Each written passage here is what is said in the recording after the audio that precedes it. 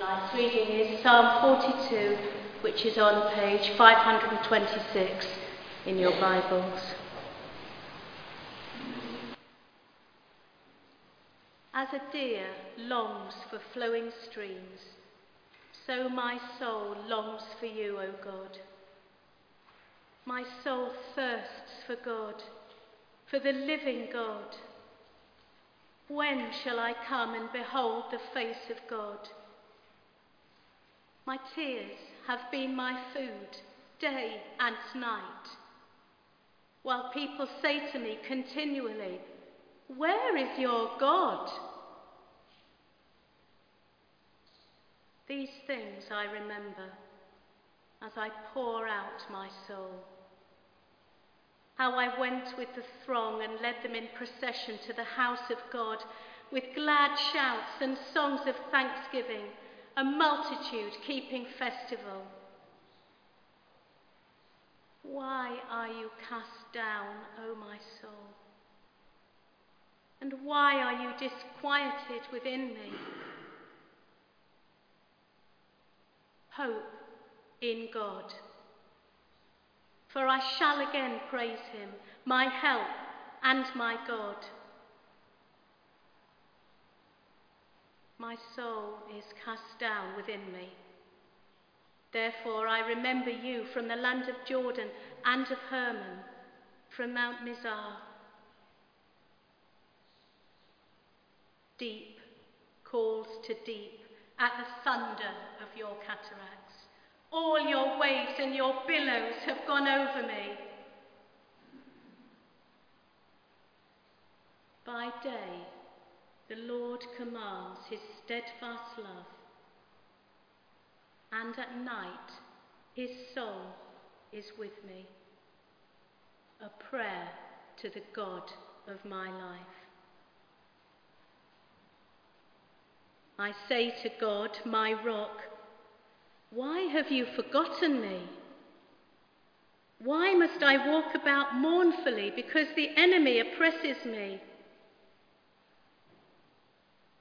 As with a deadly wound in my body, my adversaries taunt me, while they say to me continually, "Where is your God?"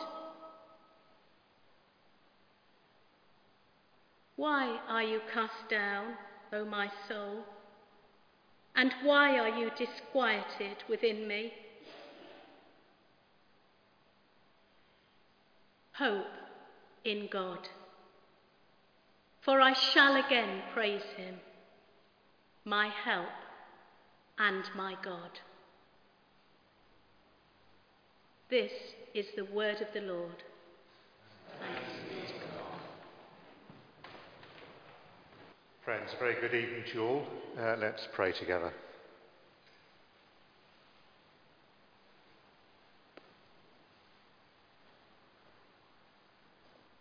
May the Lord bless you and keep you.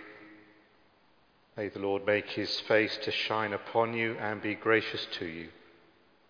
The Lord lift up the light of his countenance upon you and bring you his peace, this day and always. Amen.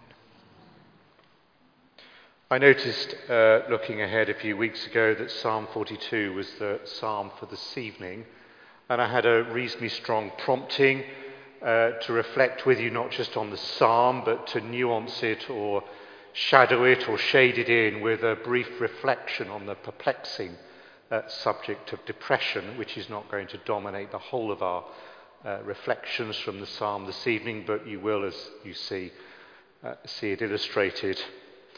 And I've given public notice of that, probably in a very simple way, that if people are struggling within the orbit of our networks and friendship, we might be prayerful for them in an increased way from the scriptures, or perhaps in God's providence you're here this evening, and whether you, as it were, are open about that, or whether you're secret about that, in my view, both scenarios are perfectly acceptable. But as I'm sure you'll realise, even from yesterday's news, the head of the Metropolitan Police was discussing how much money is going into policing because they're engaged with countless hospital duties, caring for people who are sectioned and so on. In fact, a month ago or so, I was listening to one of the main outcrops of the result of the pandemic in terms of acute mental illness was the escalation of suicide rates amongst young men and the sense of malaise, particularly that happens to men in their late 50s. Oh, the power of research. So, a couple of stories or reflections to start with. And the stories in a moment are true to life. They're public domain. They are a little on the extreme side, but they are true and deliberately chosen to make us think.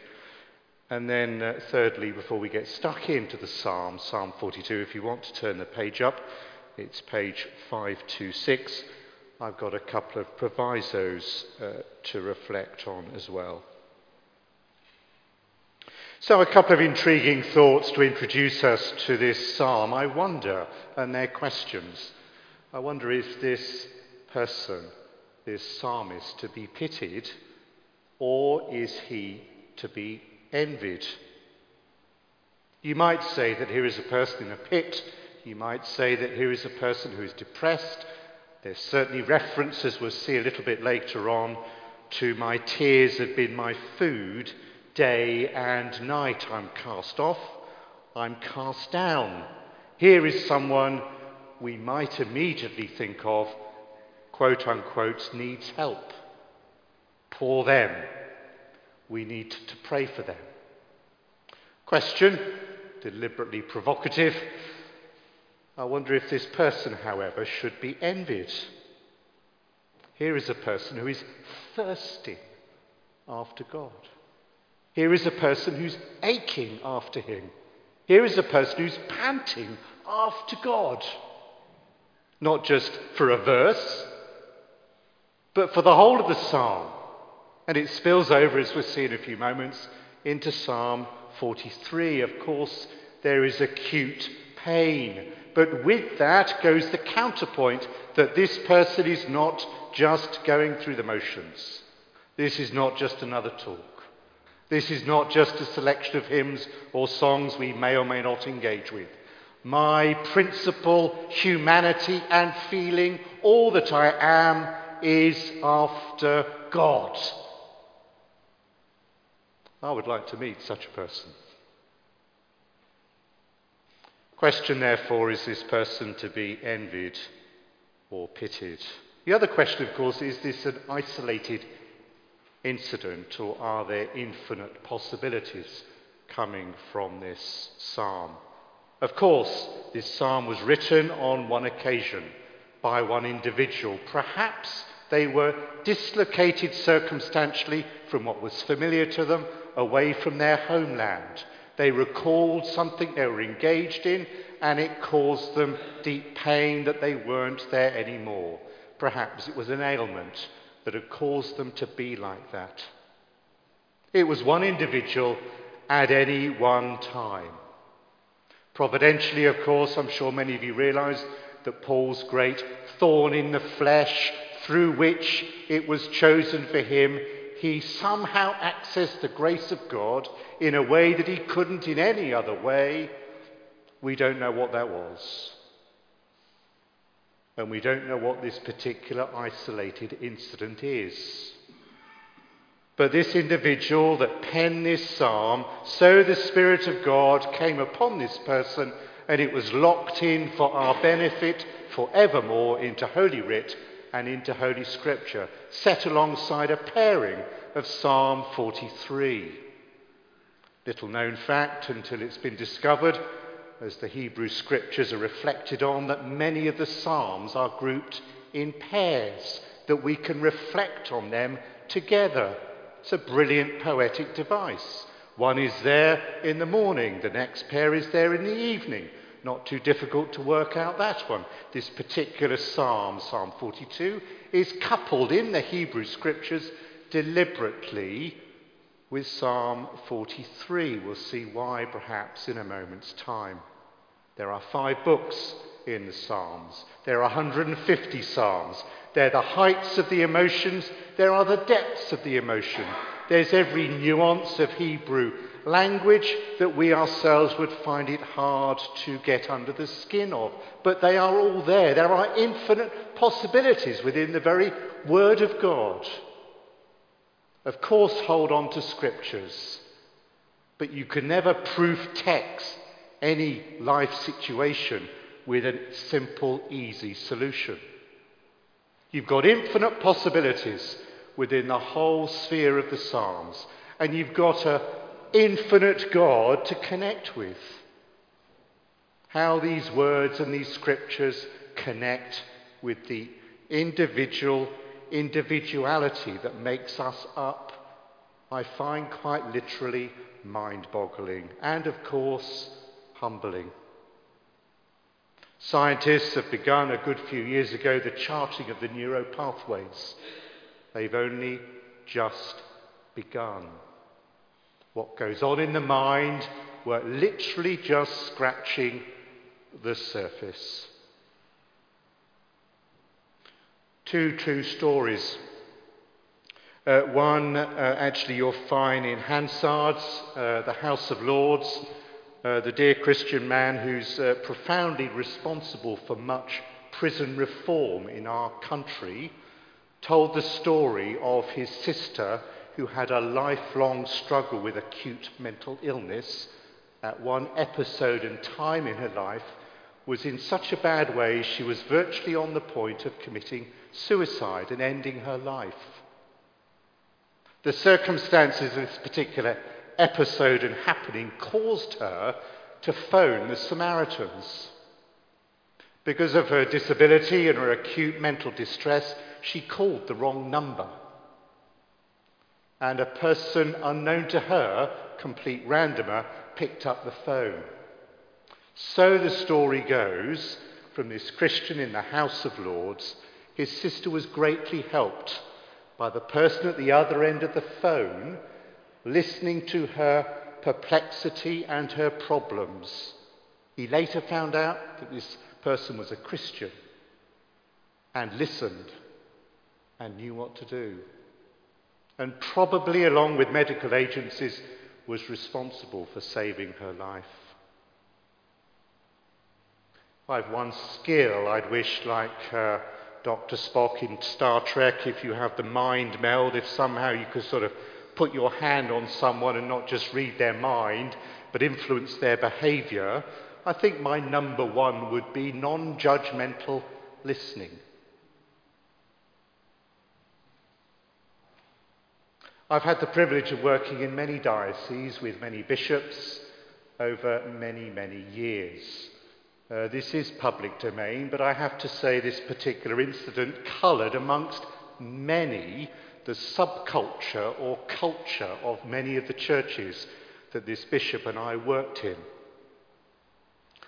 The bishop's wife was oftentimes found at the back of church where she followed her husband, who was a bishop, in tears, sobbing her heart out.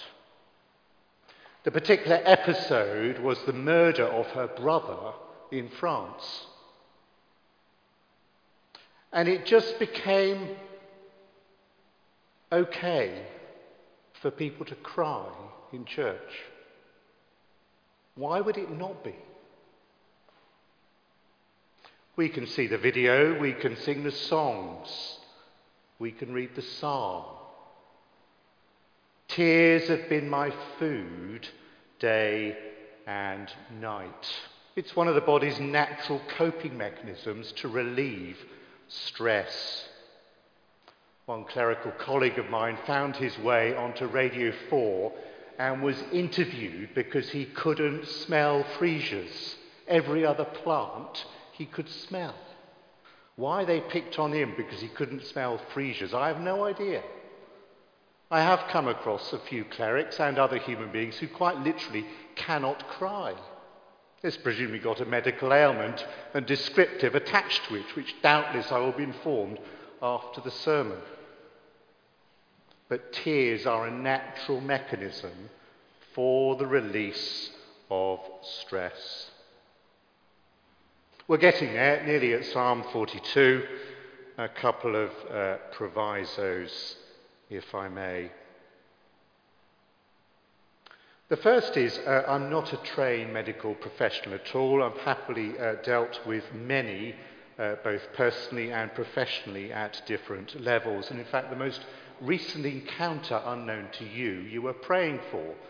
I alerted you to a 2-day conference on Zoom, which I frankly wanted like a hole in the head, but I went to the previous year's one and found it actually quite beneficial. It was inhabited by well over 100 clerics, many of whom were bishops, and I found the time insightful. So I logged on for the next one this last year. The bishops, by and large, gapped it, and it was filled up instead by consultant psychiatrists. It was an interesting scenario. My daughter, who's a clinical psychologist, I phoned her up and said, do you know this one? She seemed to be having quite a lot of problems. I had some sort of issues kind of relating. She said, no, he's bona fide, he's all right. But there was another chap there who was actually an ordained priest and a consultant psychiatrist by the name of Christopher Cook. And he waved this book around. And I thought, oh, I know. I'm listening to this. Paula Gooder, heard of her? Walter Brueggemann. These are some of the top writers and reflectors of our age. Justin Welby, our Archbishop, who's made no secret of the fact that he's on antidepressants for various seasons of his life, and members of his family have struggled as well, commends this book, which was written this year. So I've got it, and I have to say it is a very good read. There's no quick magic bullet or medical summary of things you might feel are perplexing. It's more a reflection of biblical theology, but it does bring up to date a number of themes. Can't say I'm going to agree with all of it. Put a smile on my face when there's a chapter on Jesus and madness. I have to say it occurs to me some of the church meetings I sit in, I do think I am going mad in the moment. But there we are. I commend this book to you more seriously. And perhaps this evening, if you're wanting a simple answer to the perplexity of depression, it's unlikely to come from this reflection this evening. But perhaps a sense of openness and trust that we can talk about it freely together and raise questions rather than going for simple, idiotic, in my mind, answers would be one takeaway. So let me, without further ado, get to Psalm 42, and as we'll see in a moment, I'm going to go on to Psalm 43. So first of all then, the painful plight. Notice there in verse 3 of Psalm 42, my tears have been my food day and night, while people say to me continually, where is your God? This is not just a disappointing live set of circumstances, an argument or something just goes wrong, an episode of tears for a day or a week. This is going on for weeks on end, perhaps even months. At this point, you really should seek help, or others around you should point you in the direction of help. In verse 5, you have this question the person is asking, why are you cast down, O my soul? If you look over to Psalm 43, verse 2, why am I cast off forever? It feels like I'm isolated and alone and no one understands me. If I'm looking out at the sea, all I see is an illustration of what's going on within me. Verse 7 of Psalm 42, deep calls to deep. At the thunder of your cataracts, all your waves and your billows have gone over me.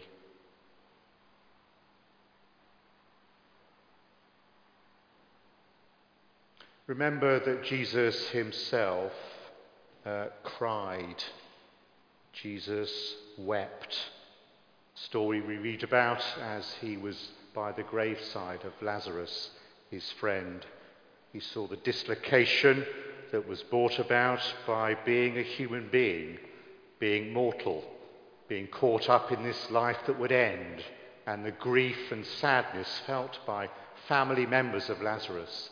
And Jesus, as I'm sure you know, the shortest verse in the Bible, Jesus wept. But Jesus would have read these words. Jesus would have reflected on them. And Jesus is not, as it were, a deist. That's to say God is out there and not involved in the world. Christian theology and Christian practice is profoundly theistic. That's to say God is not just out there, God is in there as well. And if, as Christians believe, Jesus is interceding at the Father's right hand in heaven now, who is he interceding for? None other than us. Of course Jesus wept then by Lazarus. Of course Jesus read about the tears of the psalmist, but in some way we cannot possibly fathom. There is a God who loves us. There is a Jesus in heaven who is interceding for us. Perhaps every teardrop that falls to the ground is with his love also. There's a painful plight. Someone once said to me that everyone needs to have a Good Friday until an Easter resurrection can happen.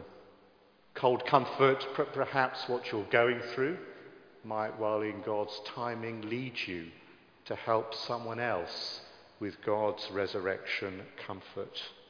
The painful plight, and then secondly, the principled pathway.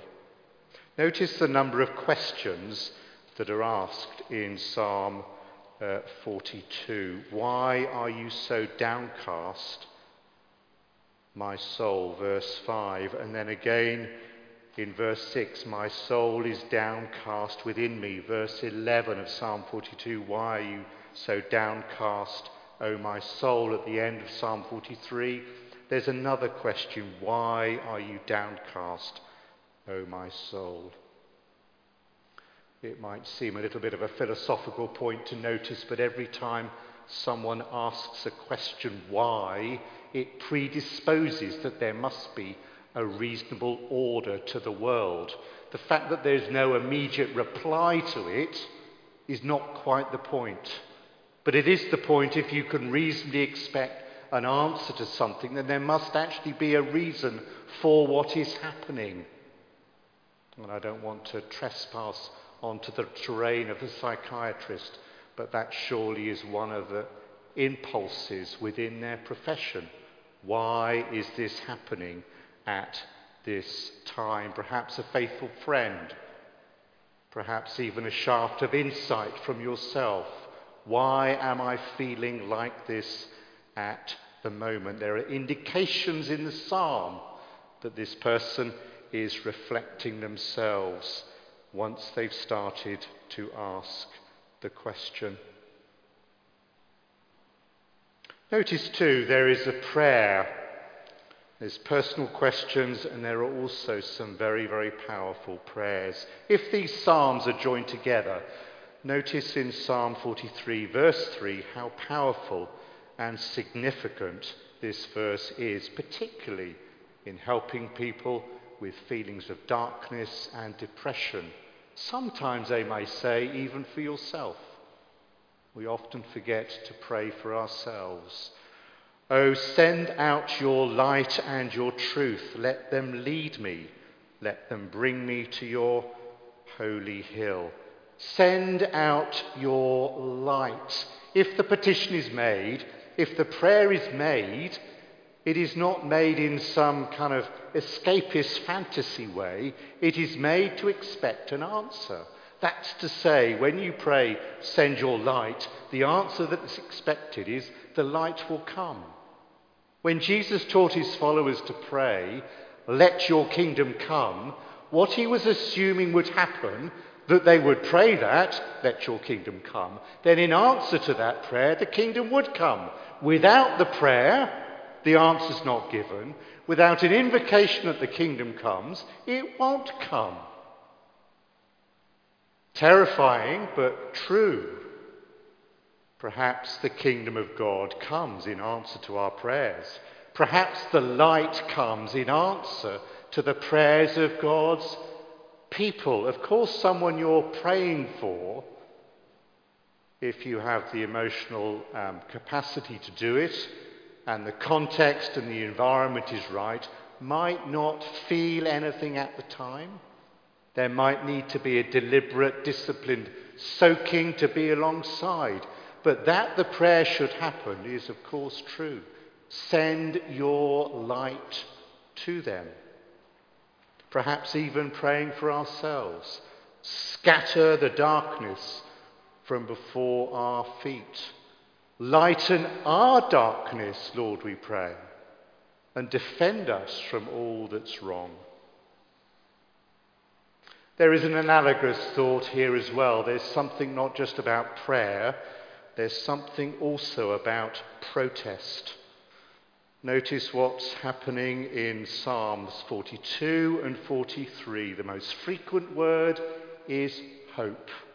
Despite the pitiful plight, despite the pain, the tears and the isolation, there is a determined resolve to be hopeful.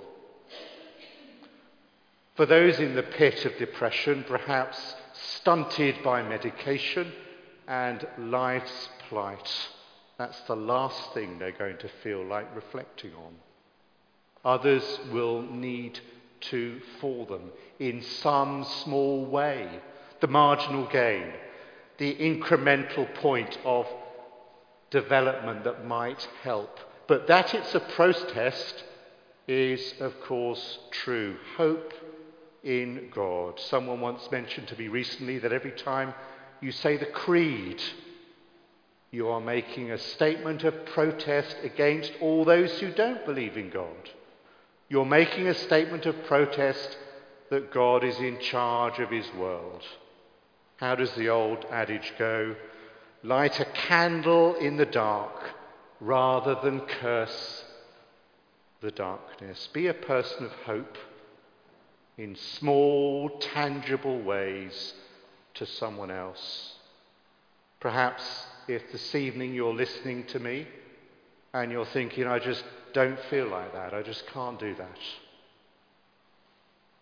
Try. May the Lord's light come to you now. Hope in Christ. Sometimes a spiritual plight is there because God's trying to get to you.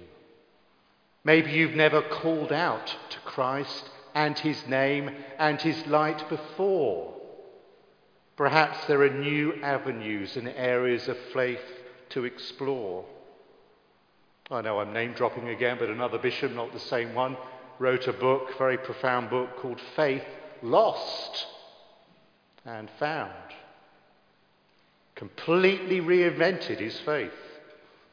It's a bit trite, you need to be careful how you interpret it, but if your religion makes you unhappy, then frankly find another one. Don't find another church, please. I love having you here. Please keep coming back. Hope in God. May the Lord's light come to you. May you be a person who brings that light and hope to others. A person with a painful plight, there's a principled pathway to ask questions, to pray, to deliberately protest, to be on the side of the kingdom of God and the hope that is ours. And then thirdly and finally, and perhaps more briefly, the perfect peace. One of my favourite psalms, you will keep him in perfect peace whose mind is stayed on you. Is this person to be pitied or envied? The whole of the psalm, even the next one, Psalm 43, the person is speaking and relating to God. Hope in God, for I shall again praise him. Hope in God, for I will yet praise him. There's a sense in which this person should indeed be envied. He's even finding something about his own spiritual pathway which mirrors God's own aching and longing for his world. Probably it's an irreverent question, but I wonder if God gets depressed. Do you think he's happy with the way the world's going? What's your knee-jerk at the moment? Romans 8. The aching, the yearning, the thirsting for the new heaven, for the new earth. Perhaps even this psalmist has got a glimpse of what's in the eternal heart of God. For the fullness of creation one day, I will yet praise him, my Saviour and my God. Someone once described hope as faith on tiptoes. The day is coming. Peace will come. Hold on if you're struggling at the moment. If you're aware of someone that's struggling, hold on for them with light, with hope, that the Lord himself, Jesus, has been there. And he knows it can get better, because one day it indeed will.